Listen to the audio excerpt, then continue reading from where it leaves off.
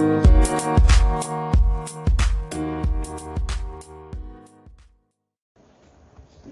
and welcome to Exiting Through the 2010s, a podcast where we reflect and dissect the movies of the past 10 years. I'm your host, Jack Draper, and this is my co-host, Clay Williams. We're going to talk about a movie today that has inspired the worst movie puns ever created. The worst? Oh, dude, come on. I have a story about pun related, but it's just, there's so many. It's a great time, not a good time. Number one. It's a fun time. Oh, yeah. I mean, it think worse of than another Get title Out? that... What other Get Out puns are there? If this movie's so in. bad, you want to get out of the theater. Like, you could have done something like that. Like I guess, but if good Jordan time, but wanted to it's make so... a bad movie, that couldn't have been like a headline.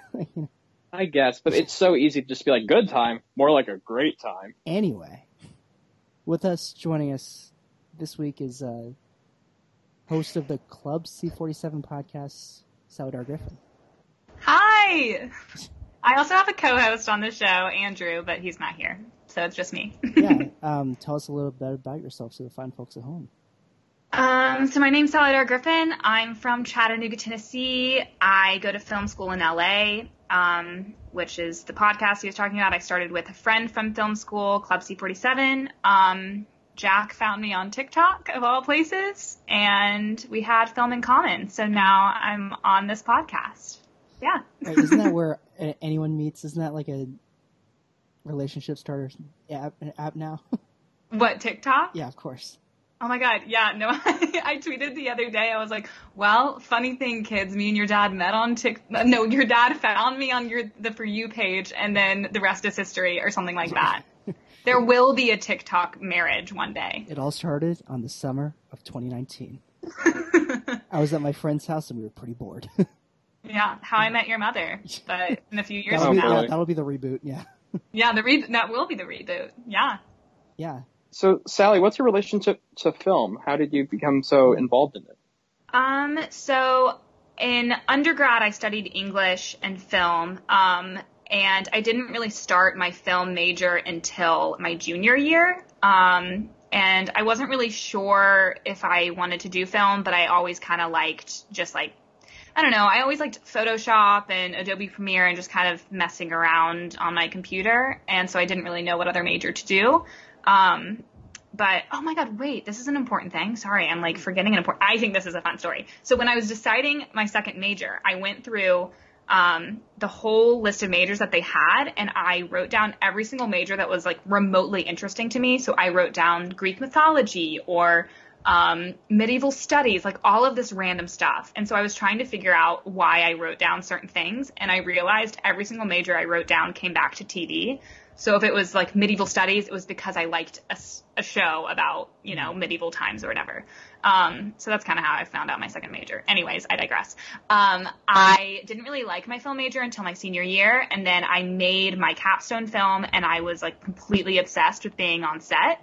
And then I decided to apply to grad school, but I took a year off in between, and now I'm here. So that's kind of the long and short of it. That's, yeah.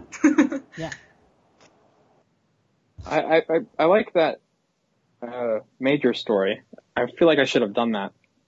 I feel like that might have been the first thing to do.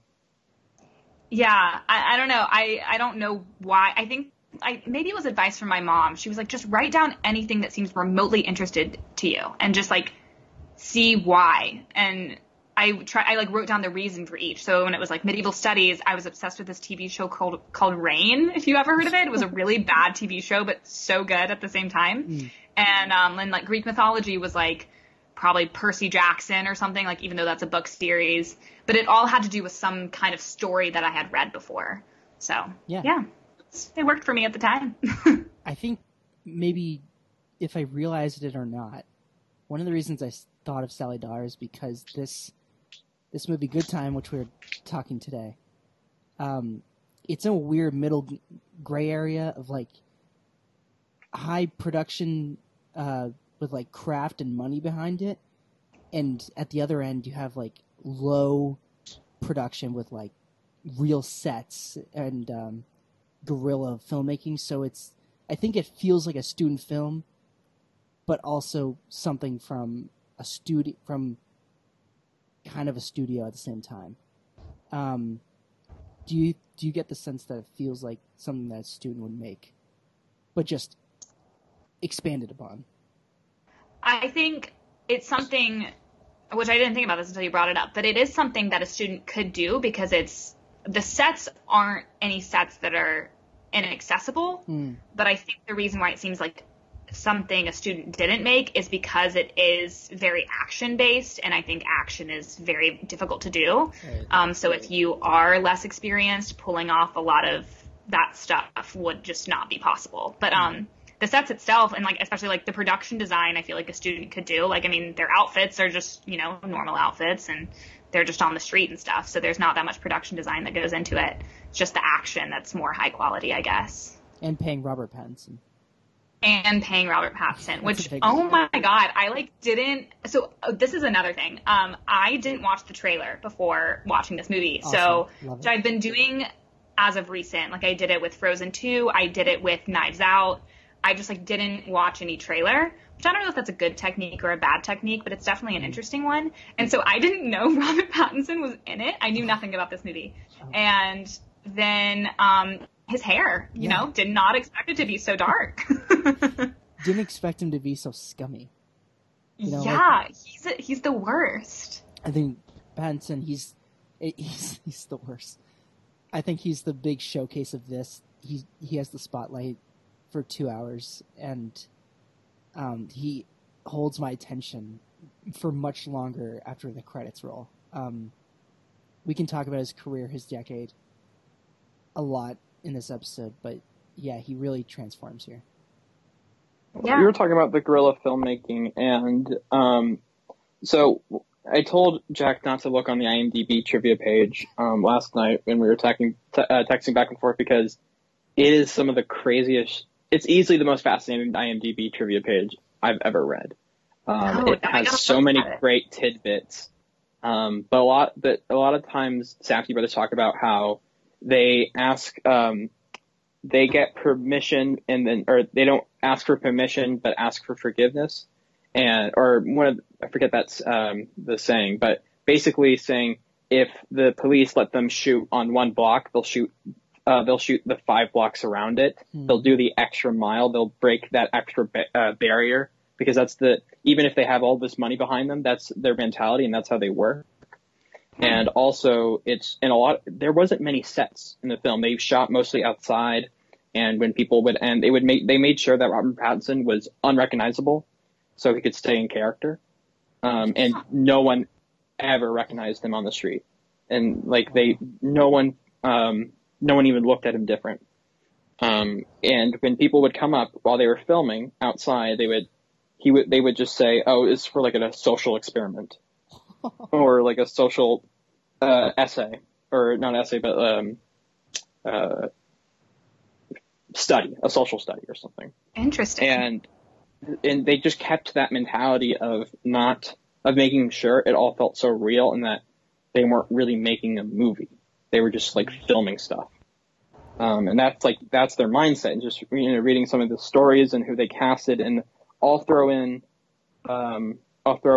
some stories that I wrote down, or that I put in my notes throughout the episode. But it's some crazy shit. Yeah, I find it, and of course the legend is Pattinson emailed Josh Safdie, being like, "Listen, I like what you guys are doing." I'm sure he saw heaven knows what. I think that's their debut, or the one that kind of broke them out. And he's like, "Listen, I like what you guys are doing. If you guys have anything for me to do, I'll cater. I'll do anything. Let me on your set." And I don't think he could do that if it weren't for Twilight. He looked at a poster, and that's the craziest thing. He looked at a poster and he wrote an email to them saying, "I'll be in anything you want." Yeah, that's crazy. And they wrote the script for him. Yeah. They didn't have a script, and then Robert Pattinson called, and then they wrote it.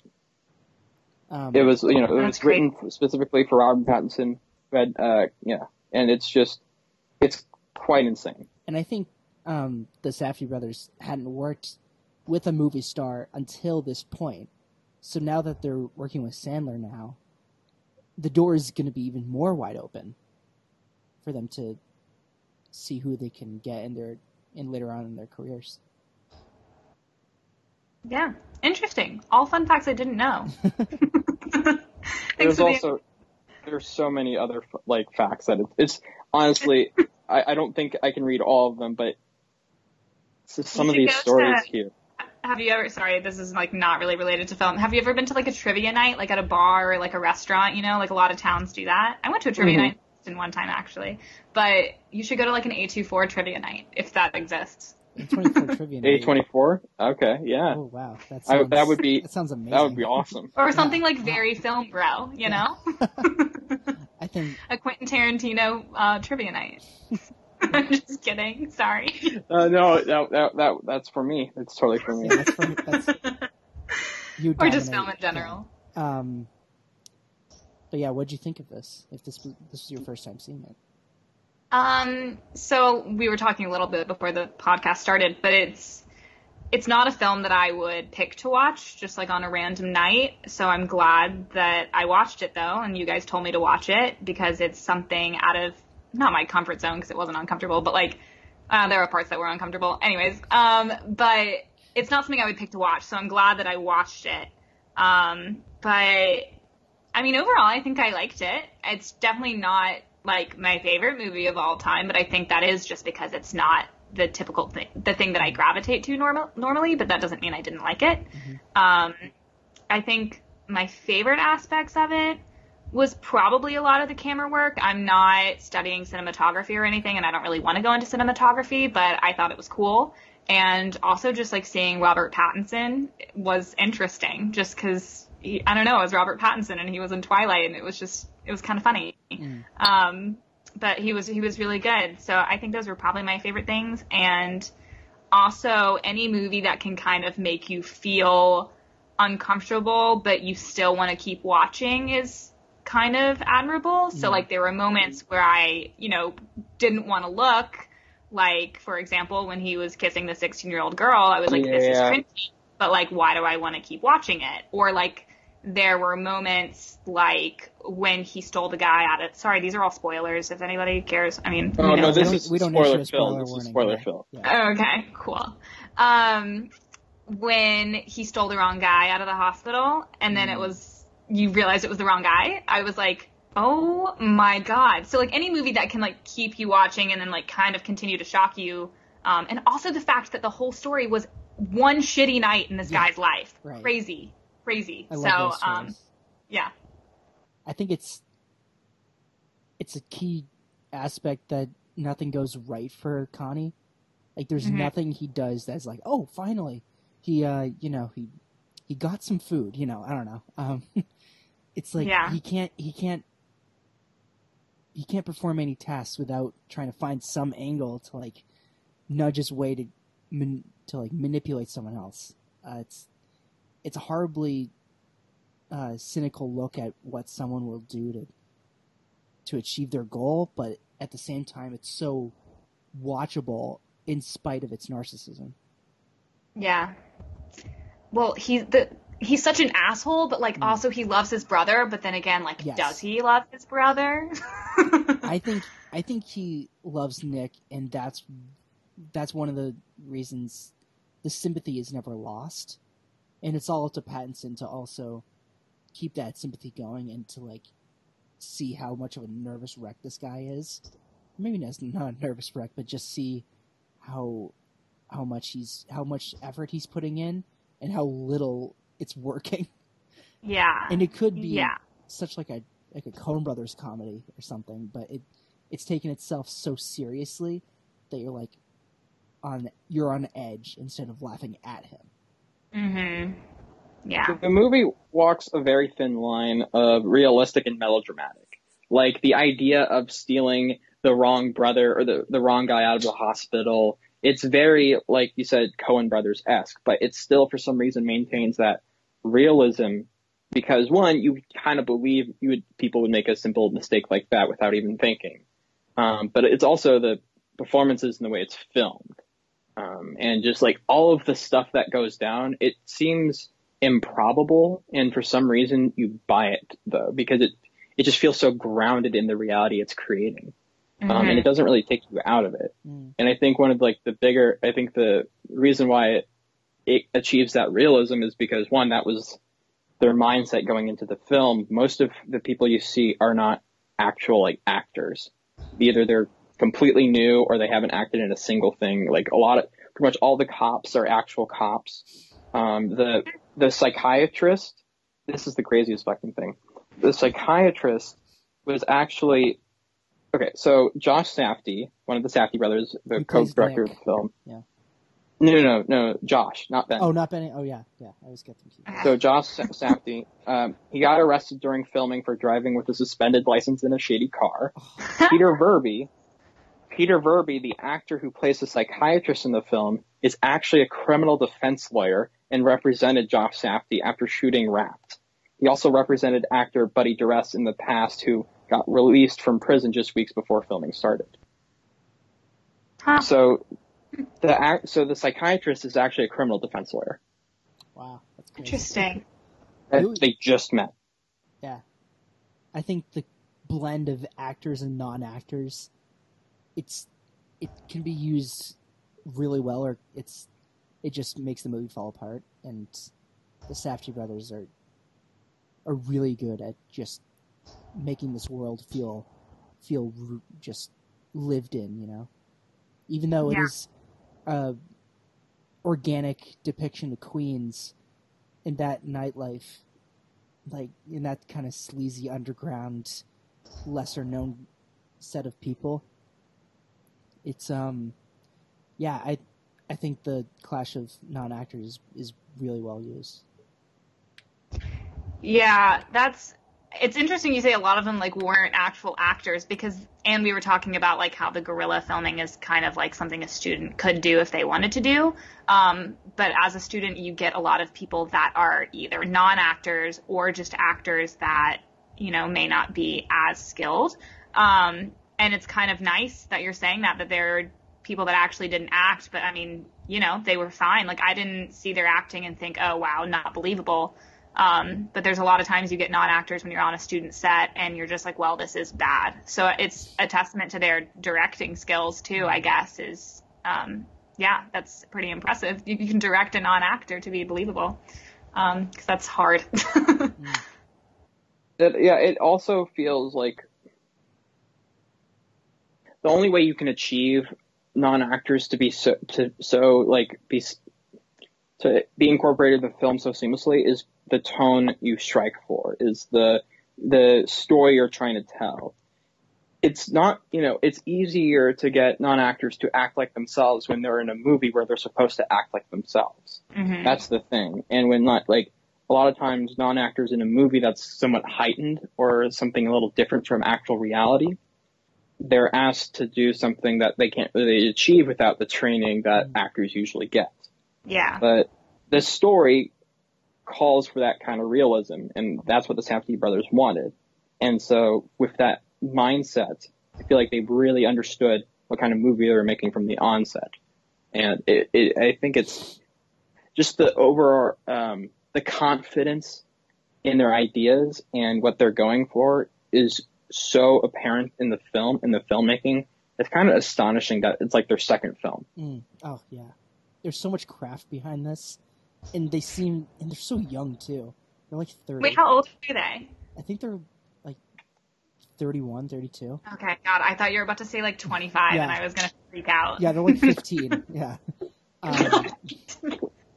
But I think that's really cool. Just like we're gonna get decades upon decades of Safdie brothers movies, and that's a really good film. Yeah. This is, and the fact that this is only the beginning, like, oh, man. I want to talk about the credits first. I think that's... Oh, my God.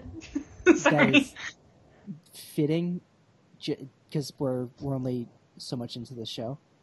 I think this is one of my favorite credits, just because it's so, like, new and fresh to have the credits play over the beginning of the movie. They did the same thing in their previous film, Heaven Knows What.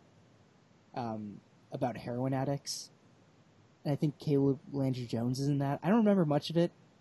I think it's like a little soul. It's like less like stylized than this one, and because it's less stylized, it's more emotionally depleting. But yeah, with this, like the credits rolling over, Nick in prison is it's pretty harrowing, and then like you see, I think Connie going to Jennifer Jason Leigh, and yeah, it's really well done. The ending credits were really sad too. That's what I thought you were talking about, the ending credits at first. And the ending credits as well, yeah. Yeah. Have you guys, this is kind of off topic, not really, but have you guys ever done that before where it's like cross the room if you like love candy or whatever? Oh yeah, must have in school. Yeah. Must have. Yeah. So like it was a combination of like, oh shit, I've done that before, and then it was like the questions they were asking like progressively got more sad, and I was like, oh, this poor boy. And how he only moves, and the first time he moves, I took note of this when she asks, "Has there ever been any family drama?" Yeah. Because he didn't move for "Do you like candy?" and she was like not having it. And the next question was, "Have you ever been blamed for something you've never done?" And he crosses again. Right. I know. But that was also nice too, because I didn't really think about this until I don't know. Sorry, I'm stumbling over my words. But like, so because he is mentally handicapped, you don't really know the extent to which he's aware that his brother was like manipulating him. And so like at the end when they're asking those questions, it's like confirmation. Like, no, he knows like that he has been used, or he knows he's been blamed for something. And like you didn't necessarily think that he didn't know those things, but you weren't sure of how fully aware of those things he was, if that makes sense. So like at the end, it's like, no, like he knows. And so it was sad that he knew.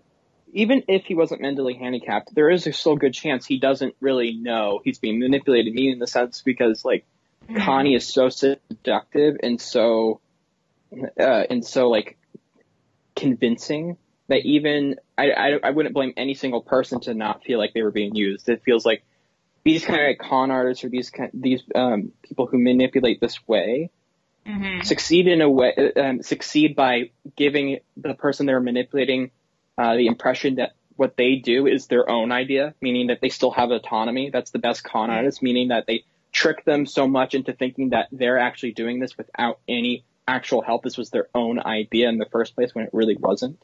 And so it's like heartbreaking to see that, like, that he finally knows that Connie minded. See, I don't even necessarily I'm not sure if I agree that he was manipulated by Connie, meaning in the sense that I don't think Connie was trying to manipulate him.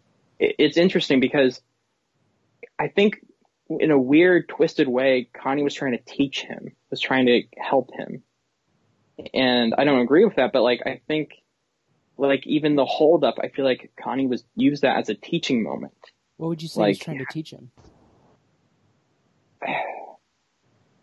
I feel like it's a different form of what the psychiatrist was trying, it's a different kind of therapy, meaning like Connie wanted him to be there, to be in this uncomfortable situation, or Connie wanted Nick to be there in this uncomfortable situation, still be able to go through it, understand what's happening. You mean the heist? Yeah, exactly. Like when he says you were fucking incredible, you were fucking how he's so, he just gives all these kind of pumps up his ego. I would say a better word instead of like teaching or manipulating might be like he wants to include him and like treat him as equal. It's kind of like the older brother, little brother dynamic. Yeah, like he's not. Yeah, I mean he is manipulating him in a way, and he is teaching him in a way, I guess. But like I think he loves him, and he just wants him to help him with this whole plan, I guess. It's kind of why. In a way, I don't know. Nick. I completely agree. Yeah. It's kind of why Connie is so reluctant to send Nick to therapy. Because he's like, this is not going to... Because he wants him to be, like, think he's an equal and that he doesn't have to be, like... He wants Nick to be more like him than he wants Nick to feel like he's, quote-unquote, a real, like, person. to feel like he can function on his own. Well, I think Connie doesn't think Nick needs therapy. He looks at like another mentally handicapped person and says, "Is that what you think you are?" And he kind of moves off of it, but like that's his like original idea when he sees the other person in the hospital or wherever they are. Right. He just doesn't think that he needs that help. He thinks that he just sees him. Connie puts Nick at this pedestal. He kind of worships Nick in a way that he thinks he's just so pure and just kind of not perfect, but perfect in his own way that Connie doesn't think he needs to change. I think there's there's a distinguishing factor between like, yes, he is mentally handicapped, but I think Connie sees it as like, yes, that's what he is, and that doesn't mean that he needs to have therapy or he doesn't need to change who he is. And like, yes, he's mentally handicapped, but like he's fine. He doesn't need anything. And then on the other hand, like, yeah, like it's fine if this is like who he is and this is how he functions, but like there are like different like maybe coping skills or something that he could learn. But I think Connie just completely shuts out like any kind of therapy, like even if that therapy's not trying to change him, but just trying to maybe like aid him through like different struggles he may encounter. But I think Connie's like, no, he's fine. He's just a normal guy. Like, stop trying to change him, even though that might not be what the therapist was trying to do. Regardless, I am glad that Connie could be permanently out of his life. He's toxic.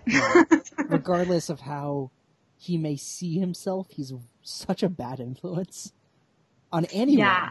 What makes you say that? Yeah. Just it's a joke. It's a joke. Devil's advocate. Yeah, right. Yeah, that one guy in the Socratic seminar. Yeah, I saw a TikTok about that. Just trying to bring it to TikTok at some point. But I wanted to go back to something that you said earlier, Clay, where you were talking about him like kind of being like the perfect kind of con artist where you like make someone believe that they're a part of it or that they have some kind of autonomy in the situation. And I thought this when I was watching the movie, but I didn't like realize I was thinking it until you said that, was with the 16-year-old girl. I don't remember her name, forgive me. But there was a point when like she was like in on it with them and she was doing all of this stuff with him. And in my mind, I was like, oh my God, girl, go home. Like, what are you doing getting wrapped up in this? But it's because she believed that she had become a part of this team, even though she had no horse in this race. But that's a testament to his, skill as a con man. Definitely. And same thing with Jennifer Jason Leigh, who's in this movie I can't even explain how, I don't even know, this is not on the trivia, how they were able to get Jennifer Jason Leigh in one of the weirder roles. This is 2 years after she was nominated for an Oscar. And she gets one of those... Yeah. She gets one of like the smallest, weirdest roles in an A24 movie where she just appears and then is never really referenced again in the movie besides like one phone call. By the way, the little girl's name's Crystal. Crystal, gotcha. On that I think actors always do that though, where they like do big movies and then they're like, I'm gonna go do, something completely off the wall. Like I just think that's what actors do a lot. Interesting actors for sure. Yeah. And like good actors, but unfortunately sometimes they just some actors who just kind of just cash in and don't really necessarily go for the smaller projects. Yeah.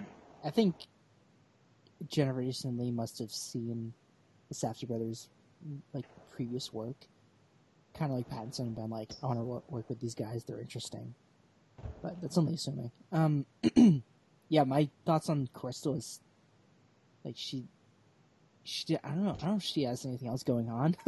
So this guy, Connie, burst into her grandmother's apartment as like a burst of, energy and chaos. And she's just like, yeah, I'll go wherever this guy's going. But she's like, what, 15, 16? She doesn't really know how much of a evil person he really is. Even though he doesn't 16, unfortunately. Yeah, he doesn't see himself as an evil person. That's where that can get even worse. It's like, if he doesn't realize the problem, then there's no room for change. Well, she clearly likes trouble because she said she dated a drug dealer. So like she definitely has a type, I'm gonna say. But you know, obviously she's 16 and how old is he actually? How old is his character supposed to be? Do we know? I don't. In the character, I would say late 20s. The character. I would have guessed like 30 something. I think Rob Pattinson's like 34. Yeah, I would have guessed. He can pull off 20s, I think. But he looks, I don't know, he doesn't look, I just don't think that kind of guy would be 34. Maybe. Oh. I don't know. But I was trying to figure out, because unfortunately I have to know this when it's kind of like this huge of an age difference, like character-wise. I'm like, okay, how old is the actress really? Rob Pattinson's 33. Wow, that's crazy. I couldn't find the age of the actress. He's supposed to be 23? No, Rob Pattinson is 33. Oh. Okay, sorry. If I told you the character is 23, I don't know if... Is that a big of a jump? Yeah. Yeah? I would say so. Like, it looks like he's already been to prison because he has that mug photo. Right, yeah. I like that detail. That the robbery keeps showing up on the news. Yeah. Yeah. But like, I was trying to look up the actress's age. I'm pretty sure. I hope it's like okay. I guarantee you she's not actually 16. But I was just like, yeah. Okay, but I've seen. Sorry, I'm bringing up TikTok again. There was this one TikTok about a Cinderella Story 2 with Selena Gomez. I don't know if you guys saw it back in the day, but when that movie was on, Selena Gomez was under 18, and the like male counterpart was like 26 or something. Oh, Jesus Christ. Yeah, like there's a few movies. There was another movie. I can't remember what it was. But it was something like that too, where the girl was like 16 and the older guy was like a decade older. So like Hollywood does it. Oh, is this any movie? I think that's any movie, right? Any movie? A lot of movies do that. Yeah, but the Selena Gomez one got me. Well, wasn't Carrie Fisher 17 when she was making A New Hope? And wasn't like Harrison Ford like in his 30s?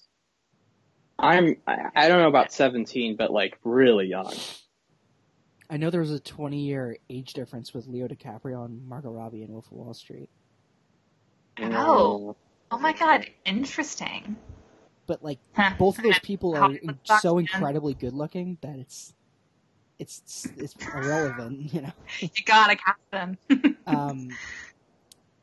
But yeah, it's weird. It's a weird thing. It's a weird phenomenon. It is. Hollywood's weird in that sense.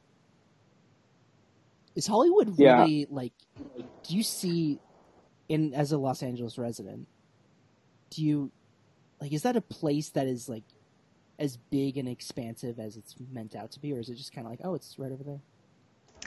So I will say I live in LA, but I don't really feel like I'm in LA. Like I function kind of in my school area, so like I don't really leave this one area, which I guess is referred to as like Westchester or Playa Vista, basically right near the airport. So it doesn't feel like super like LA girl, like Instagram model, like that kind of vibe. But for my internship, when I drive up to Burbank, where it's like the actual like studio lots, like that definitely feels more Hollywood-esque because it's like literally like a studio yacht. Studio yacht. Oh my God, studio lot. So that feels more Hollywood.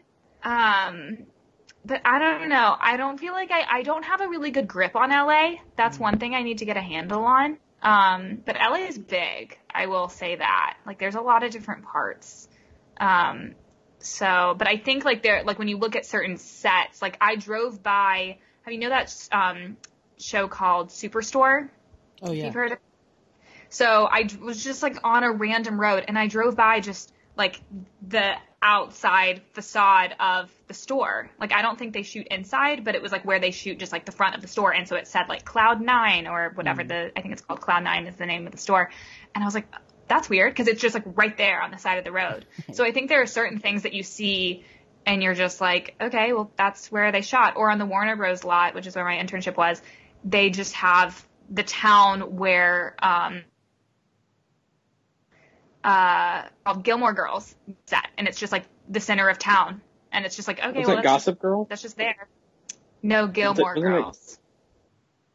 Okay, for some reason, because I've been on the Warner Brothers lot, and they did a tour, and there's a lot of Gossip Girl parts of it, apparently. Yeah, probably. There's like also the Friends Cafe and stuff. So there's certain things I think when you see them, you're just like, oh, well, like there it is. Yeah. But then also like LA's really big too. So I don't know. It's not like all focused, I guess. Yeah, shooting locations feel less special when they're not inhabited by characters. Yeah. And you don't see them on TV. It's just an abandoned place. Yeah. So I googled. Carrie Fisher was 19 when she made A New Hope.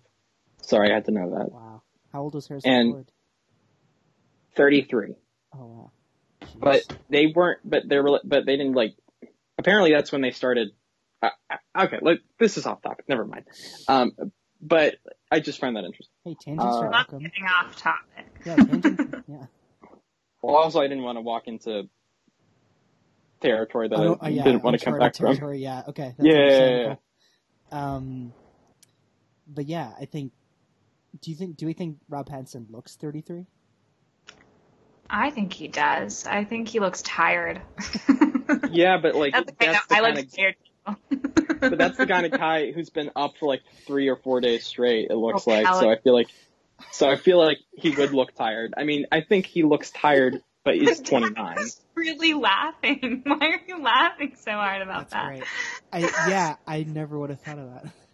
He just looks like he needs to take a really good nap. I don't know. He almost fell asleep when he was on the couch at the dude's apartment. Yeah, at Buddy Duress's apartment.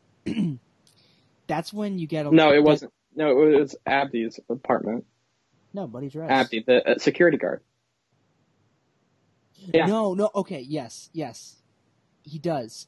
But what I'm thinking of is when he's at Buddy Duress's apartment near the end. That's but that's not Buddy Duress's apartment. That is what? No, it's the security guard's right. apartment because he uses the dashboard of the security guy's place to go to the. I'm thinking of he's with Buddy Duress. Yeah. Oh, speaking of Buddy Duress, can I tell a quick story about him? After I go, because I lose my thing. Okay. All right, fine. All right. You get a lot of shots finally of like light. I think there's, and that's when it's starting to be morning, and so the light is coming onto Rob Pattinson's face, and yeah, that's when you can see like the bags under his eyes. Mm-hmm. Like, this guy is a freak. Yeah. And I also don't think, and he's like not struggling to like, all right, I gotta do this for Nick. Like, he's not doing any of that. You can tell this isn't the first time that he's done something like this. Oh no. Yeah. Oh, of course not. No, this has been like 3 or 4. This has been a running theme for his life. Have for a long time. Seen Martin Scorsese's After Hours? No. Sorry. It's all right. No one's seen that movie. Don't worry about it. No, yeah, no one's seen it. No, it's really, it's kind of like a really overlooked Scorsese movie, but that's another one that takes place over the course of one night, follows a man trying to get back to his apartment after going to another woman's apartment, and like, he loses his money, he lost his keys, he finds a dead body, everyone's trying to get him, he's like suspected of murder. It's like all these things are happening, but it's like it escalates, and it kind of reminded me of this, and I haven't seen Benny or Josh announce this as an influence, but I could totally. In fact, this would make a great double feature. Which goes back to my point of like you were just describing the plot of After Hours. I haven't seen it, but like that sounds so melodramatic. There's such in this movie again. If you told me the plot, it sounds very melodramatic. There's just such a thin line of realistic and melodramatic. Like, is this a soap opera or is this like a gritty crime movie? I want to tell the story about Buddy Duress because it's crazy. So Buddy Duress is the actor who plays Ray. Ray is the wrong guy that Connie gets out of the hospital. He says bro a lot. What are you doing, bro? He has that great monologue in the backseat of the car.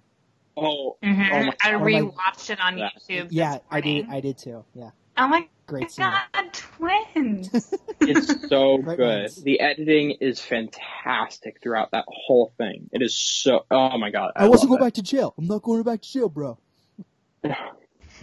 I was feeling great, bro. I didn't fucking care, bro. Fucked up. I was feeling so good. I didn't even fucking care. I was just so fucked up. I fucking loved it, bro. He's really good. We could just do that for the whole fucking podcast. Yeah, right. So the story of Ray, the character that Buddy Dress plays, where he jumps out of a moving taxi, happened to the actual actor, so Buddy Duress, because he was also an ex-con in real life. Are you kidding me? His prison journals and other anecdotes were used as raw material for the script. Buddy Duress's story about a late night out, a lost wallet, and an angry cab driver who refused to be ripped off. Was completely it was based on his actual experiences, and he was in the first Safdie Brothers movie. I think that's his first credit. Heaven knows what. Yeah, he played the lead. Actually. Was he after he's an ex-con man? Did he get into acting, or was he one of those non-actors? Kind of like he got into acting because he was in their first movie. But it is crazy though.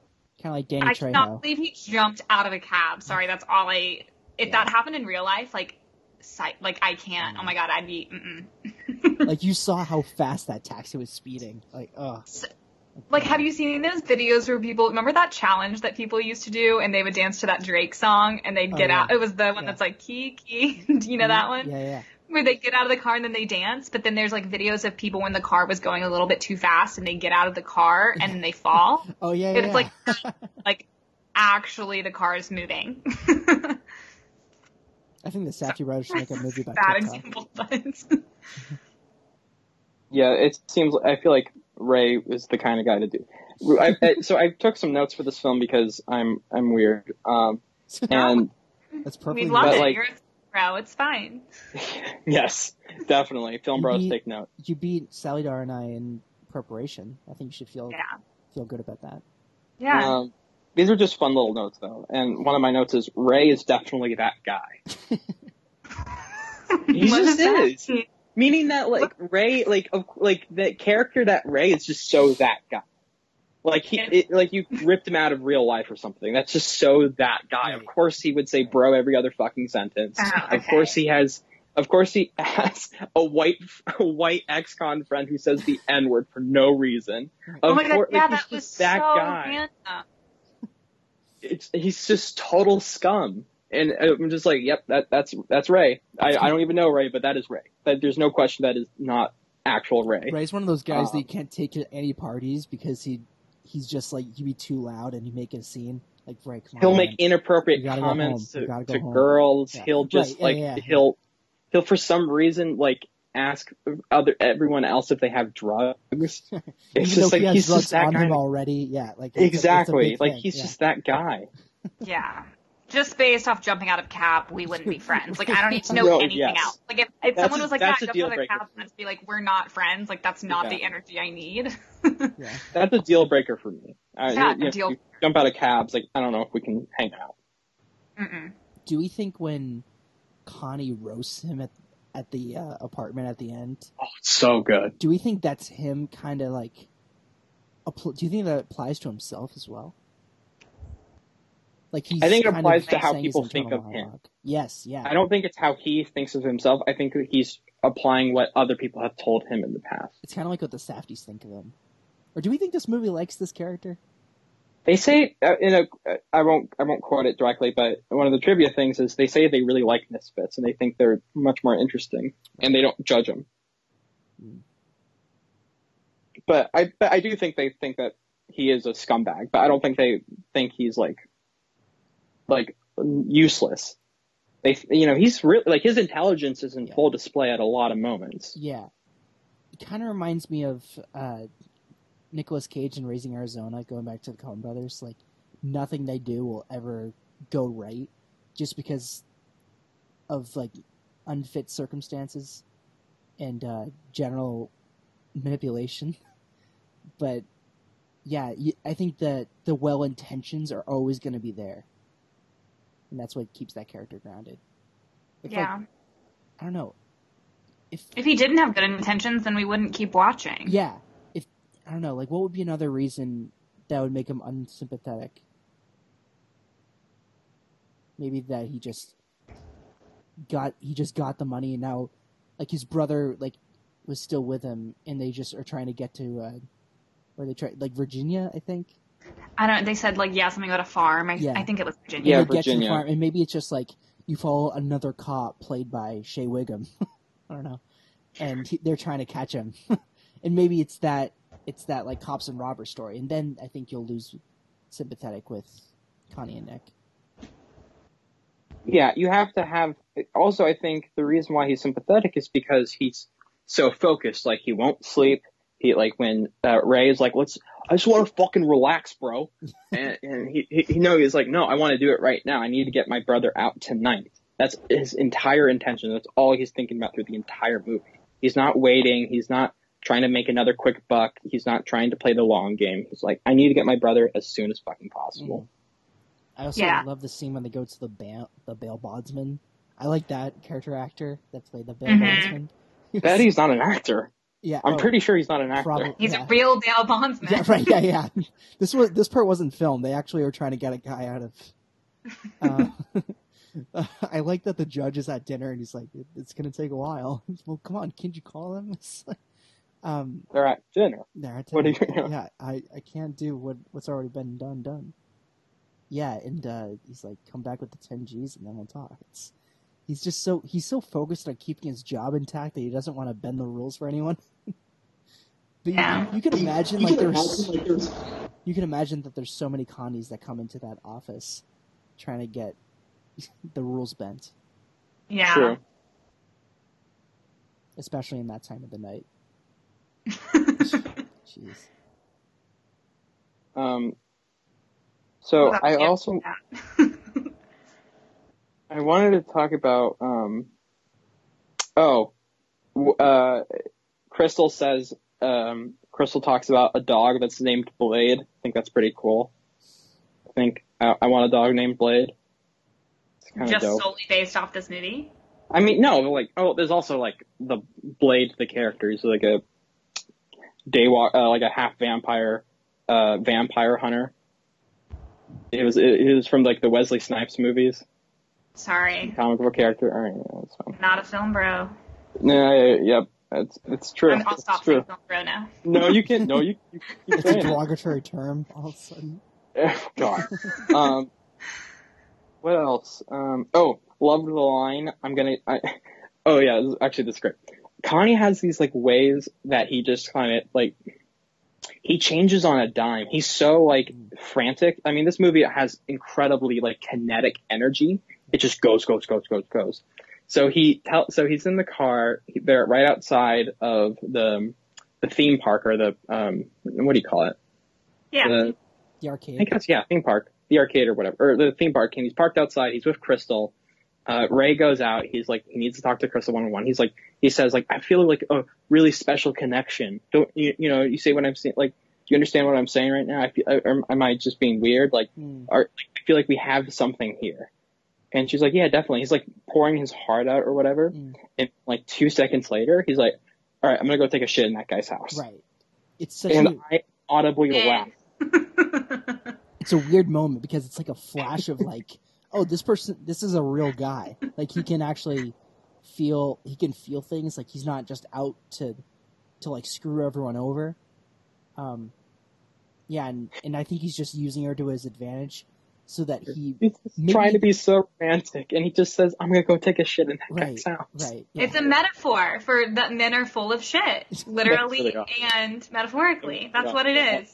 That's my analysis. Do it too for certain reason. The Safdies are onto something, I think. Yeah. Oh my god. I find that so funny.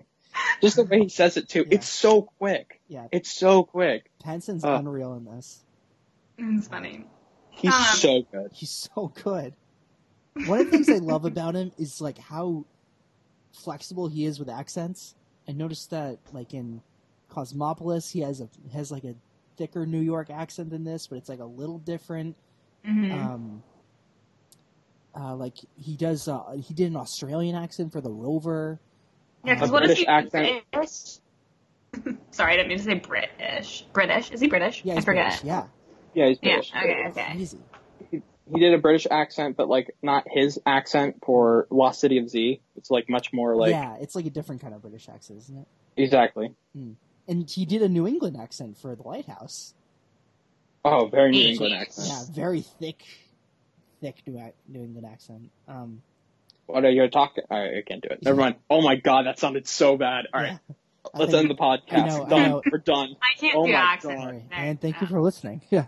Jesus Christ. Speaking of accents, though, to get off the movie topic, we're so diverse. We're all from different regions. Yeah. Look at this. Look at this. Coming together. Portland, Boston, LA. Yeah. I mean, we got Tennessee originally. Claim LA, Tennessee. Yeah, we're claiming all the regions. We need where's Andrew from? Andrew's from Michigan. Okay. Yeah. Yep. That point. I could have called it. I don't know why, but I feel like a lot of people in LA are from Michigan. just be like from Michigan, right? I'm like, oh, how do you know? Everyone in LA is from Michigan. Is that a thing? I don't know. I feel like everyone's. It's not a thing. I'm completely bullshit. Oh, yeah. See, again, I know nothing about LA. I don't know if that's a thing. And maybe it actually is a thing, and I don't know. That could be true. What was I gonna say? There's other people from states like that just like get off the bus with like a suitcase and like, I'm ready to take you on Hollywood, and it's kind of. I think that's only in movies. I don't know if that's. Of course not, but it's. Yeah, true. I know what you mean. My trip here was kind of poetic. I did a road trip. Kind of cool, kind of poetic. Yeah. I was going to be like, that's not cross country. I mean, that is, Is that cross country? How far is Tennessee? As you can get. Like, if I were from North Carolina, then I guess that could have been more east. But was it by yourself? By myself, no. Me and my sister were in one car, and then my mom and dad were in another car, and then we did like a southern route, and then my parents actually took another week and did a northern route. So they were like in the car together for 2.5 weeks. But they still love each other. Yeah. So you took a scenic route? Just kidding. So you took a scenic route? Yeah, no, we did so you can go like more north, you can go south. So we went more like through Texas, Oklahoma, and then like Arizona, Arizona, New Mexico, and Palm Beach. But you can also like go like more north, so you could go not all the way up to Utah, but like kind of just like closer to Colorado and stuff. What was your favorite state on that trip? Well, so I had never been to Arizona or New Mexico, so I enjoyed those just because they were very different. Like, it was just different terrain than I had ever seen. Like, I had never seen that kind of vibe. But I don't know, what was my favorite? I really liked Albuquerque, New Mexico, which is where Breaking Bad was filmed. So that's kind of cool. TV type thing. But yeah, I liked the vibe of Albuquerque. It was just unique, interesting. But my favorite part of the drive itself, I really liked driving from Oklahoma City into Amarillo, just because it was absolutely nothing. Like, there was just nothing. It was just a bunch of ranches and windmills, but it was really cool. Right. I don't know. I just really enjoyed it. Sounds apt. Yeah, you don't really see nothing all that often. Like, you at least see something. I was in Indiana, and I was honestly, I was kind of like anxious when I wouldn't see a building for like 5 miles.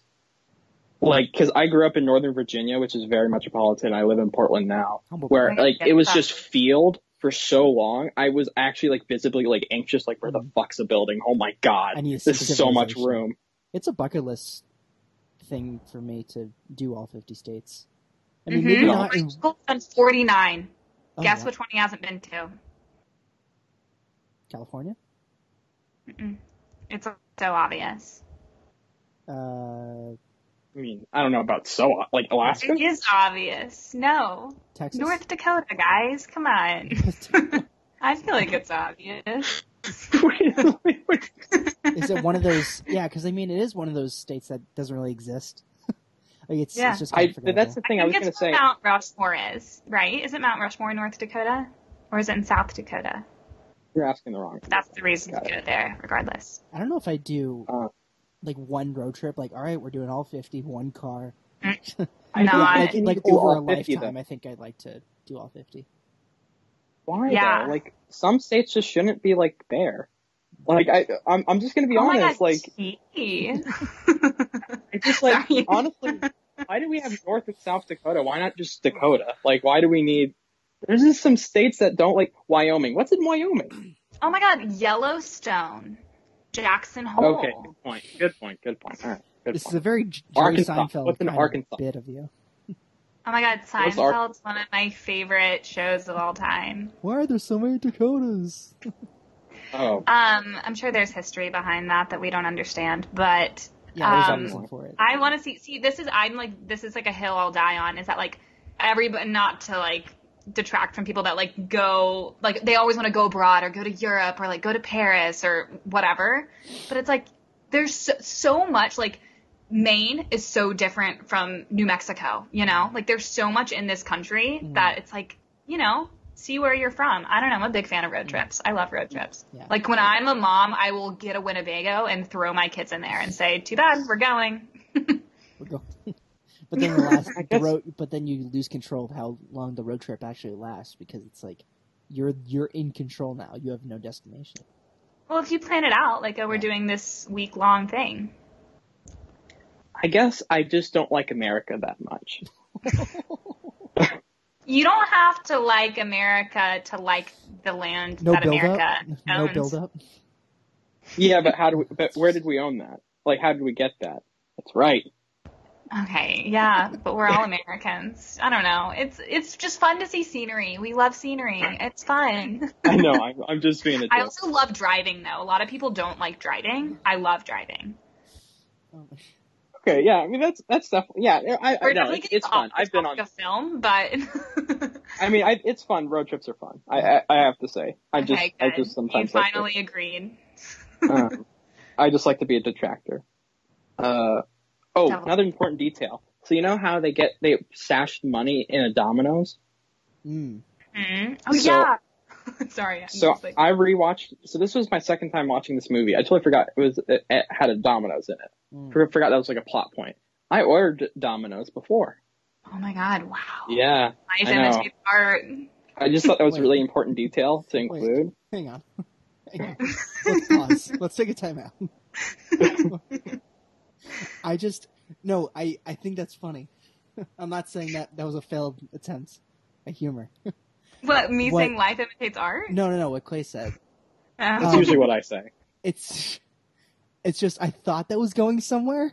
Like, I know, that's the great thing. Like, Safdie's grandparents own the Domino's. Like, it's not, I don't know. Exactly. Like, and then it went nowhere, and it's just expectation. The people in Domino's were real Domino's workers. That's where we're going.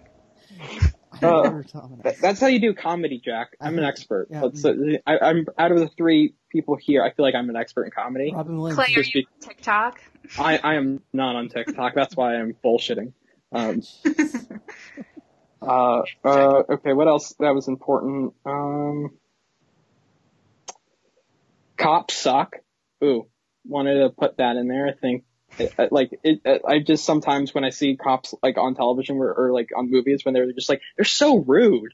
Like, even when they don't have to be, like when they're rude to that girl and it's just like, oh, you're not going to talk to me? All right, fuck you then. It just throws her in the car and it's like, I don't know, man, you could have handled that a little better. I think it goes, for me, I'm interpreting all of this like energy and what is it? Just how people behave, behavior, because it's so late and because it's happening all. Oh, I see what you mean. It's timeline. Like I don't have to. So people are just different than during the day, especially Connie and Ray and Crystal and I don't know, Jennifer Jason Lee. Like, they're all a little bit more manic than how they would normally behave. Maybe. I think that's just people in general, maybe not just these characters. Like, I think Barhard. How do you? His last name's Abdi, so I call him. I say Abdi. God, I feel so white messing that up. No, it's incredibly hard. It's the guy who plays the security guard. And he was the terrorist in Captain Phillips, of course. And I feel like he's one of the victims of this horrible human being. It was just on this rampage, and he has no right. He was just doing his job, and he has no right to be caught. But Ray was the person who put the acid in. So I mean, that's true. Yeah. That is one. But Connie didn't have to beat the shit out of him. Yeah. He like No, kept he had punching. to. Oh. Yeah, yeah, to, right. yeah. Yeah. I understand it. Yeah, but if you just, I would have done the same thing. But Abdi is fucking great. Yeah. He's so He's good. great. Like even when that one scene when he has his acid freak out. Yeah. I just think Ooh. that's incredibly hard as an actor. Yeah. Like, how do you bring yourself to that place? How do you just like mumble in the perfect way? How do you like slur your words or like gibberish?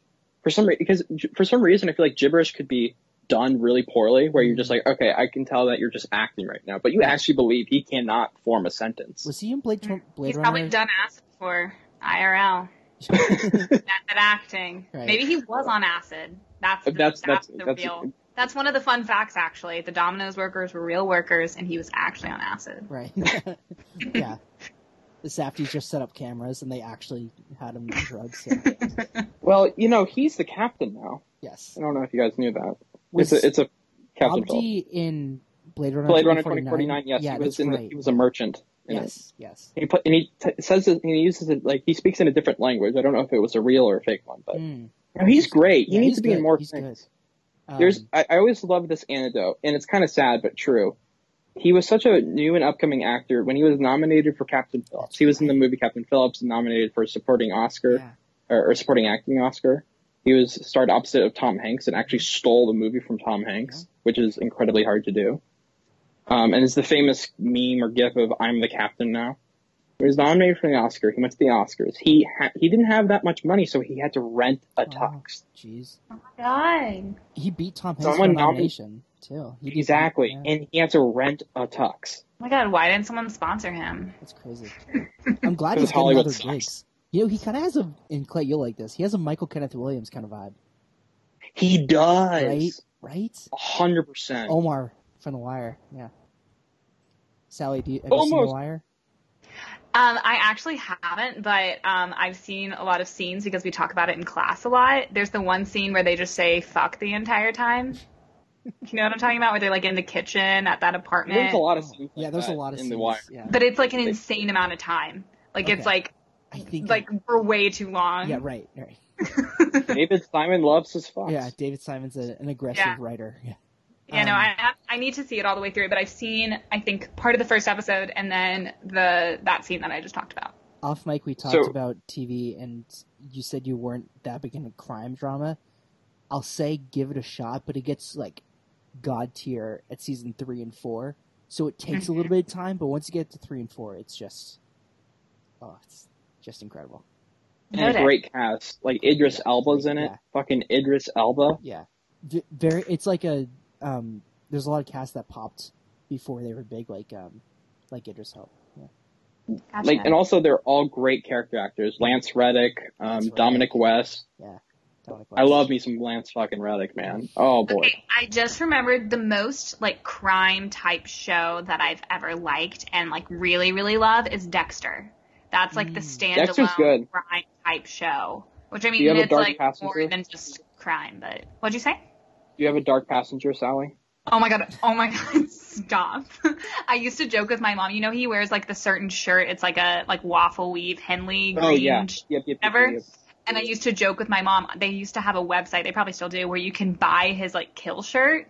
And I used to tell my mom I was going to buy it and like wear it around whenever like I was like, feeling a little moody, and she got mad at me. She was like, "Do not do that. I will not let you do that in this household." You're crossing a line. Okay.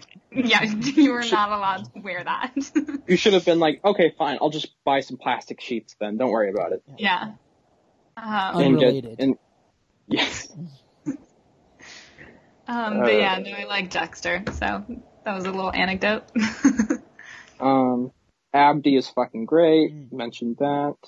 I don't know if there's more to talk about, but that montage is so good of Ray talking in the backseat. I just keep going back to that. It's definitely one of the best things. It's on YouTube, Yeah. Oh, yeah. So someone took the time to put it there. It's so, like, the cuts are so quick, and the voiceover is incorporated so well. Yeah. Like, it just keeps going. Again, kinetic energy. That's something I can love in a film or a television show where it just goes all out. It does not fucking stop. And I think that's just well done. I think that that creates this atmosphere that's so captivating. Yeah, he like really he depicts well of how someone actually tells a story. Like it's not like, well, and this happened, and then well, I said to myself, I think I'm gonna buy some liquor. You know, he's Exactly. he's all ramped up, and plus he has all this adrenaline because he was taken out of the hospital, and he's very disoriented, and like, you know, he's getting food at a White Castle, and it's kind of, I don't What's wrong know, with White Castle? Whoa, yeah. whoa! What's wrong with White Castle? Trying to take a shot at White Castle or something? No, yeah, it's I've never Is that the been. fast food place that they went to? Why did I think it was like a McDonald's? Because no, you don't see many White Castles. Yeah, I think it's like a very New York kind of restaurant, I think. Have you guys ever heard of Crystal? Yes. Not the character's names. Yeah, But Crystal is the restaurant. Yeah. So Crystal was started in my town in Chattanooga. So Crystal is like our White Castle. It's like a big thing at home. Isn't it like notoriously really gross, or is it kind of like comfort food? Oh my gosh. No, it's good. Oh, is it? I mean, I might be biased, but. Yeah, maybe. I've heard really bad things. Oh my god. No, it's so good. Oh, I mean, if you like sliders. True. Where was it going? Oh yeah. Ray depicts this story really well, and it's just so hyper, and it reminds me of when Michael Pena would tell a story in the Ant-Man movies. Oh, definitely. Yeah, you know what I'm saying? Like, oh, yes. That kind of energy. I mean, it doesn't have like him like mouthing like, or the characters mouthing what Michael Pena's saying, That'd but be funny. Yeah. It would be very funny.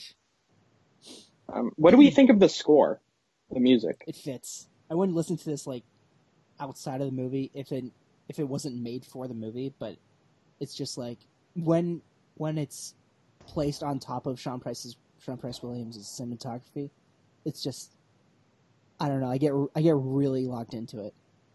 But that being said, yeah, like if it was just on text Point Never, I think that's his name. If he just made this by itself, I wouldn't be like, ooh, time to listen to that new album, you know? What do you think, Sally? It could have made me more anxious. Like, I feel like I like it helped push the story along, kind of like the whole action vibe of it, but it didn't make me anxious to the point of like the movie we were talking about before that I'm blanking on the name of with Adam Sandler. What's it called, Jack? Uncut Gems. Yeah. No. Punch Drunk Love. What's it? Oh, wait, say it again. Punch Drunk Love. Punch Drunk Love. Yeah, it could have made me more anxious like that.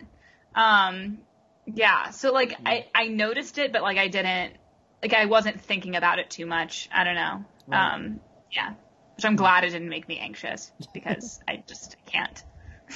It's not like a Michael Levy score where it's just like all strings. Yeah. Sally, someone who just watched this for the first time, I'm curious because this is a kind of a hard movie to describe. If you had to describe it to someone who's never seen it or knows nothing about it, how would you describe it as? Okay, putting me on the spot. I know, I'm just curious because it's a very niche, weird movie. Yeah. I feel like the first thing I would say is that it takes place in one night because I feel like, I mean, I realized it was all happening in one night while I was watching it, but I got to the end and I was like, oh shit, what a hell of a night. So I feel like the first thing I'd say is like, okay, this entire thing takes place in one night. And then I would say it's about a relationship between two brothers. And, you know, one brother is mentally handicapped and you don't really see him for a lot. Like there was a large chunk of it where I was like, we haven't seen the brother in a while. Like I kind of miss him. I don't know what movie I would compare it to, but it's definitely kind of like a quest type movie, I guess. Like an action quest movie where a lot of things go wrong and it takes place in one night. And then that would probably be my like elevator pitch beyond, I don't know. Like if I'm not getting into the details, I guess my elevator pitch would be like a one night action quest involving Robert Pattinson, who's the get money to bail out his mentally handicapped brother. I think the Safdies described this as a heist movie on acid. And you can take that for what you will, but for what that tells me is that someone tries to steal something, but things get a little crazy. Maybe that's an oversimplification. I texted Jack this. I had the thought that the Safdies are like the Safdies are like a paranoid schizophrenic Michael Mann. Yeah. I like, in a sense, like this movie kind of reminded me of Thief. The score reminded, I don't know why, but like the car shots reminded me of Thief. I don't really have evidence for this. Well, I mean, Thief, it's very Tangerine Dream inspired score. That's also what I was going to say. The score is very Tangerine Dream. It's like the modern 2019 Tangerine Dream. And I brought up Sidney Lumet as an influence. I can imagine, like the intensity. Yeah, like of Dog Network. Day Afternoon with the scene in the and the bank scuzziness of Serpico and kind of like that. Oh yes, good point. Side of New York, yeah. But like, I guess when I was asking like describe, how would you do the like the vibe of it? I guess put that into a word, because I can't. It's like it's like a panic attack. I don't know about a panic attack, but is a panic attack. I feel very anxious when I watch this movie, but if you told me to watch this right now, I will. It's a weird phenomenon. It's not quite like, I think if I had to, it's not like Punch Drunk Love where it makes me anxious, and it's similar to it in the sense that it is kind of like this quest type movie where like things kind of keep falling apart and going wrong, and it's done in a different way, but like similar vibes. So I guess I would say it's like Punch Drunk Love, but a little bit less anxious feeling. I don't know. What is the vibe of it? It's not anxiety. Yeah. It's like chaos. Yeah, it's well, it's also weird too, because like you're never rooting for someone the entire movie, you know? Like you're not, you don't, it's kind of a movie where I don't really care what the outcome is necessarily, if that makes sense. Like I don't care what happens to Connie. Right, yeah. So it doesn't make me super anxious because I think like I don't have a horse in the race, kind of. The vibe, damn, I can't think. I need to look up at this. I need a thesaurus to help me. I mean, it's hard for me to like. I'm not even sure. I guess chaotic comes to mind, but it's it's a lot. It could be more chaotic. Like I feel like it could be more chaotic and more anxious, and I'm glad they didn't make it more chaotic or anxious.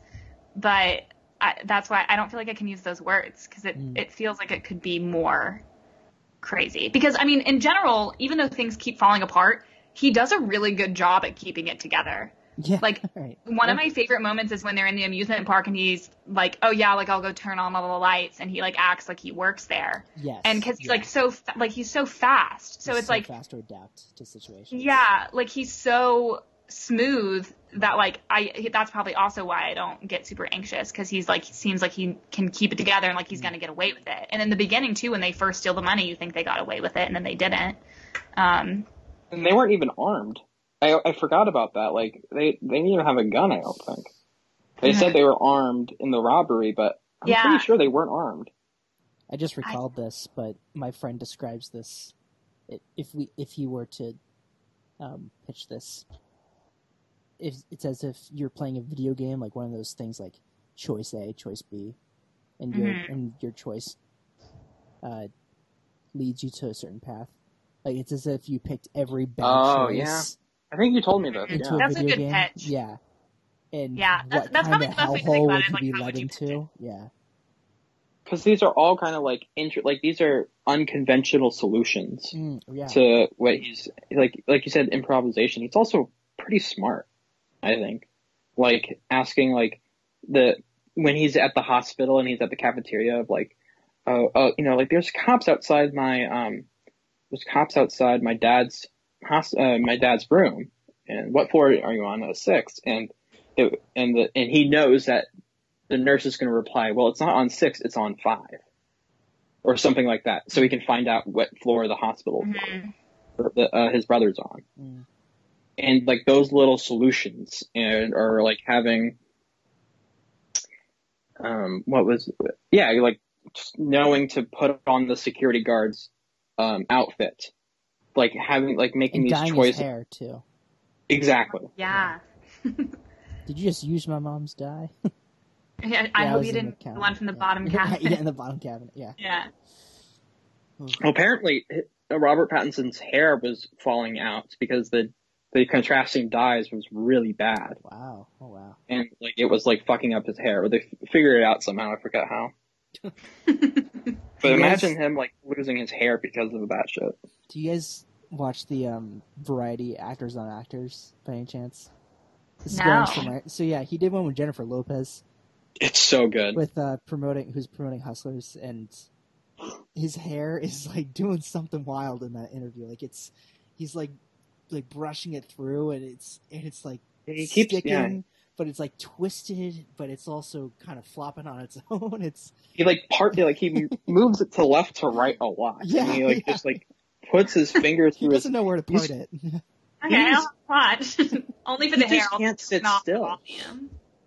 There's this. He can't sit still though. That's the thing about him. He's always like very jittery. He's a very jittery guy. Yeah, I love his run this decade. We're going to talk about it many times, I'm sure, but just since this is the first time, it's different. We already brought up actually a few with the accents. Oh yes, the accents is one major key part, but also I like that this isn't the McConaissance where it's like he'll just pop up in everything. Well, it might be. Well, like next year with Tenet and Batman, I think this is the start of... Kind of. You know what I mean? But since he's worked with people like Claire Denis and the Safdies and David Michaud and Cronenberg, James Gray, yeah. So, like I don't know if... Eggers. Eggers. It wouldn't be a lot of people that the public would know about, and because it's not like McConaughey working with Nolan, Scorsese, doing True Detective and then winning an Oscar. It's like a different kind of run, both equally as impressive. But since you're not working with as well known, I shouldn't say that. Since you're not in the spotlight as much, it's a different kind of run. So, Sally, have you seen any of the Twilight movies? Like, what's your relationship with Robert Pattinson? Let's get down to business, all right? Let's get down to business. Yeah. Finally. Finally, right, yeah. Your podcast. This is actually a Twilight episode, yeah.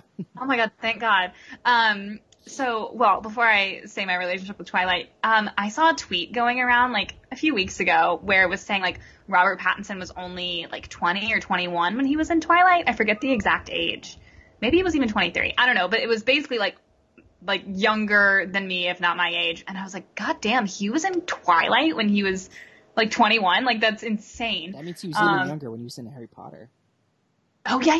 Oh my God, the Harry Potter of it all. How could we forget? Well, obviously. My relationship with Twilight. So I read all of the books. I saw all of the movies except for Breaking Dawn Part 2 I didn't see. And I was definitely Team Edward. I'll just come out and say it. The world needs to know. Yeah, the world needs to know. But yeah, I was never like obsessed with Robert Pattinson, like fangirl because of Twilight, like a lot of girls were. But you know, I liked him. Yeah. Have you seen him in anything else besides Good Time and Twilight? I never saw Remember Me actually. That's the other one. Like, what else is he in besides like Remember Me, Harry Potter, Twilight, and Good Time? Is he in? He's in a lot of indies. Yeah. Can you name some? The Lighthouse. The Lighthouse, The Rover, Lost City of Z. Cosmopolis. Don't watch that. I don't think I've seen anything, but yeah. I mean, that's good. No? I mean, I wish I could flash my memory and watch Lost City of Z again. You know? So what's your view of him now, I guess? Because he's done this, because he's trying to revamp his image to people like you who've seen him from Twilight or know him from Twilight or Harry Potter. He's done this huge career revamp of working with these auteurs and these very specific directors. How has that been successful for you? Has he fully revamped his image, or do you just like think, oh, he's back in the limelight again? I don't really even see it as like revamping his image. I just think like he's grown up, like especially since saying that thing that he was so young when he was in Twilight. Like to me, it's just he's grown up and now he's picking what he wants to do instead of kind of taking what. Because I mean, when he got Twilight or when he got Harry Potter, like obviously like they were big movies, but like he was a younger guy, so like he's gonna take whatever he can get, especially if it's like a huge big name movie. Whereas now, even if he got offered something like a Harry Potter, he wouldn't feel the need to take it because like he can do his own thing now. So to me, it just is like he's just matured and like now he's picking what he wants to do. So he probably is the same as he's always been. So I don't know. In my mind, he hasn't like changed too much. He's just grown up and now he's kind of trying to be more of an artist of his own craft, I guess, and trying to just do what he wants. It's very strange. Yeah. What do you think of him as Batman? I'm fine. I feel like, I'm fine with it. I don't. Good. Like, are you looking forward to seeing vibe. him? Are you looking forward to seeing him after this? Meaning, like, he's going to be in more movies. He might be in more big budgets. His face is going to be around in a lot more images. Are you kind of excited after watching Good Time about that? Yeah, I think so. I like him. I think as far as like people that were like teenage heartthrobs, it's interesting to see what they do after, like whether it be something like a Disney Channel star or someone that was like, you know, Daniel Radcliffe, like anyone where they were kind of like in that, they might have been in Tiger Beat magazine, if you know what that is. Anyone who was in Tiger Beat magazine, it's always interesting to see what they do when they grow up. So I'm always excited to see how they evolve because like Zendaya, it's a train wreck, and sometimes like Zendaya, like it's interesting to see what they do because like you could be Zendaya, or you could be Bella Thorne, like they took very different paths. Right. So yeah, regardless, it's interesting. But I think he's good. I like him. I think that Twilight has become a blessing and a curse because I don't know if he would have gotten some of the opportunities to work with the directors that he has worked with if it weren't for Twilight because he's had so much freedom. But also he's so motivated though. Yeah, he's a workhorse. He's a real motivated guy. But the other curse is like everyone still knows him as Edward from Twilight because these movies aren't so known. I think Tenet and Batman will change that. Yeah, totally. I mean, Batman's dad is bound to change that, especially, but it comes with a certain amount of baggage, of course. Yeah, and it makes it all the more special that we are going into this thinking this is going to be something revolutionary. I think that he would not have taken on this character if he didn't have like a very specific take. Oh yeah, 100%. So excited. It's exactly what Sally was saying, where he's now choosing what he wants to do instead of he doesn't have to take the new Harry Potter anymore. He can choose to do what he wants. He has the autonomy. He has that. He's built up.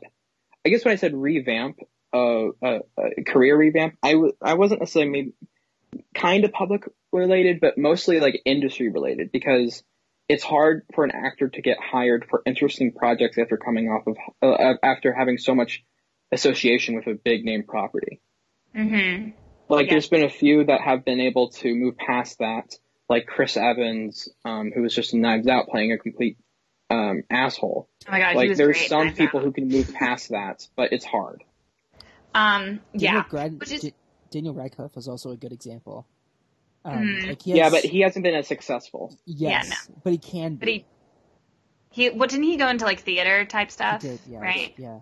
Like I've seen, like Swiss Army Man was promising.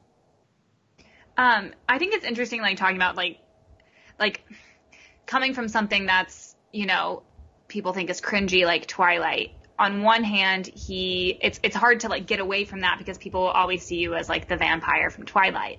But I also think it's great when actors own that. Like I think I would dislike him more if he, you know, never wanted to talk about Twilight. And I haven't watched too many interviews with him and stuff, but like, especially with Disney stars, I think it could be frustrating if a Disney star like just tries to like get away from their past. But I think it's great when a Disney star like Zendaya or like Miley Cyrus is like, hell yeah, like I was Hannah Montana and like I'm not like that's what made me. I don't know. I hate when people try to distance themselves from the thing that made them famous in the first place.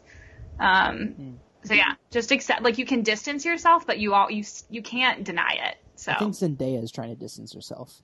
Like Euphoria is like, to me, telling myself is showing me that she's trying to become legitimate.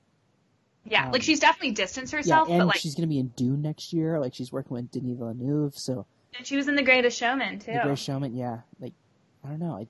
It's interesting. She's the best Mary Jane we've ever had. Right, of course. See, what I think is interesting too, though, is like, so she's like around our age and stuff. But when she is like an adult and then like another generation comes in, like she'll probably still be in movies or something. So like kids that are in high school 20, 30 years from now, they're not going to know Zendaya for what she was, but they'll know her as this actor. And, you know, and so I think that's also interesting too, is like, but what we know, because I know there's a lot of actors that maybe my mom watches on TV that she knows them because I'm trying to think of an example, like an actor that, okay, who's the guy that does that commercial for the insurance? I can't even think, but there's certain actors that,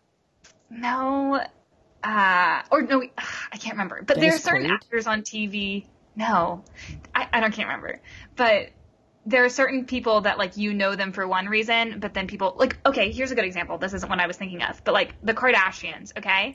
So people that are like my parents' age or our age will like, they know their association with like OJ Simpson and stuff, but like 20 years from now, the Kardashians they'll still be famous, but like our kids won't really know the whole OJ of it all, but they'll know just Keeping Up with the Kardashians, you know? Like I didn't know the OJ thing until the miniseries. Oh, there you go. Yeah. See?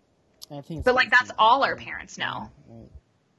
To your point, though, I think the best people who do that have taken, like with Zendaya, and a lot of these people who've been able to move past their teenage or childhood stardom.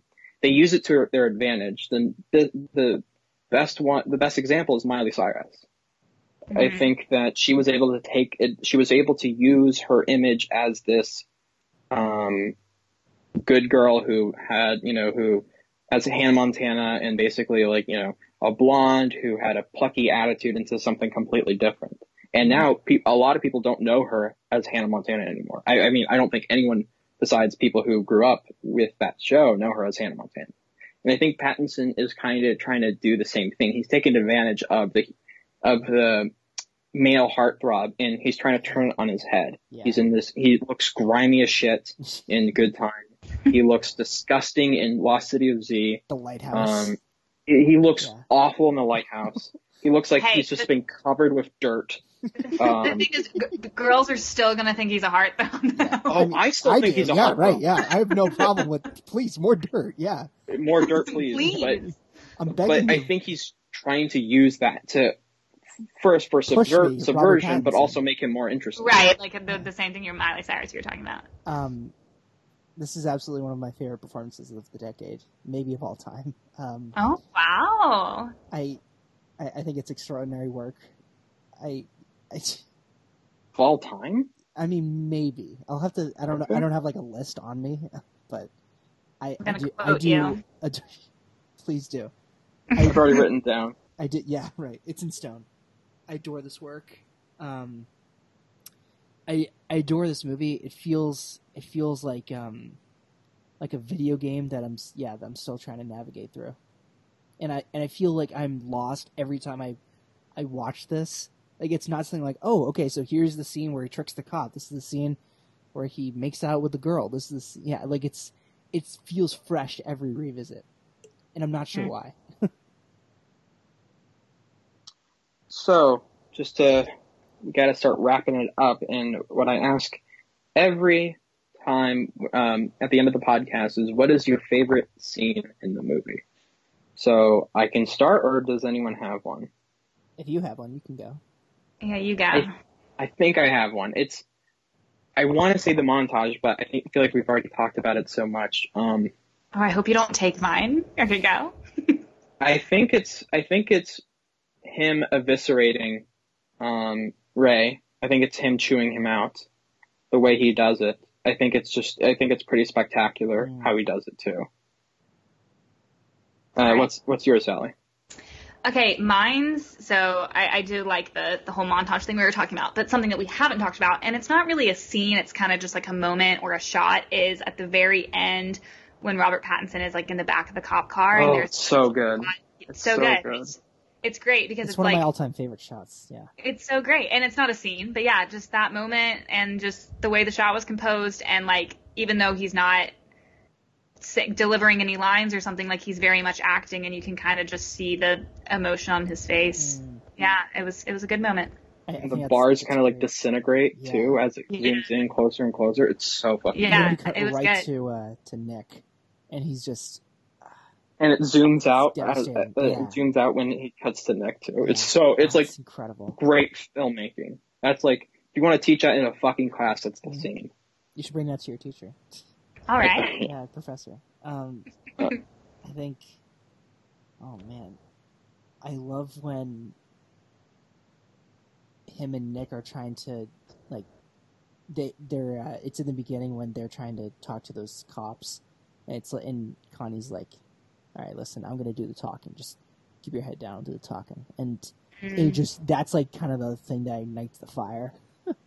Where it's like you can't just talk your way out of everything.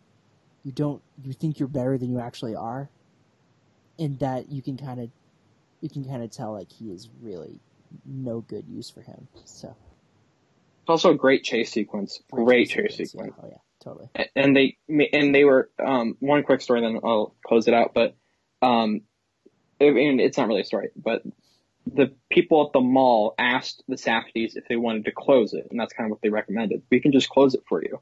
We can close the mall, and so you can shoot it the way you want. And they're like, and of course, being the Safdies, they're like, no, keep it open. We want the realism in it. So they filmed it while the mall was still operating. Sweet. Oh, that's great. Yeah, that's really cool. There's nobody else that would. I can't think of any other filmmaker that would do something like that has this kind of frantic energy. Not just budget, but just have these decisions. You know? I'm inspired, dare I say, like try, which I am on a budget if I made a movie right now, but if you always act like you're on a budget, I don't know, it's a creative take on it. Just pretend you're on a budget, and what would you do? Well, hey, I'm looking forward to an SDG movie in the future. Oh, thank you. Well, hopefully, yeah, we'll see. Yeah. Or a show that's one of the two. I'm not picky, you know. I'll take whatever. Sally, thank you so much for coming on the podcast. We love having you. Please come again. Next time when you come back on, we're gonna have you choose a film because I want you to geek out a little bit because I'm curious what you choose. Okay. So please tell everyone on the good old internets where to find you. Sally Darr Griffin on Instagram, Sally Darr Griffin on TikTok, my favorite. Sally Darr on Twitter. Yeah, I'm just pretty much Sally Darr Griffin everywhere. And Jack, where can they find you? I'm Jack A. Draper on Twitter, and my writing for the Simple Cinephile can be found there. I am Claim Film. Whoa. Hello. Sorry. Hey, what's going on? I guess. Are we still on? We are rapping. I think.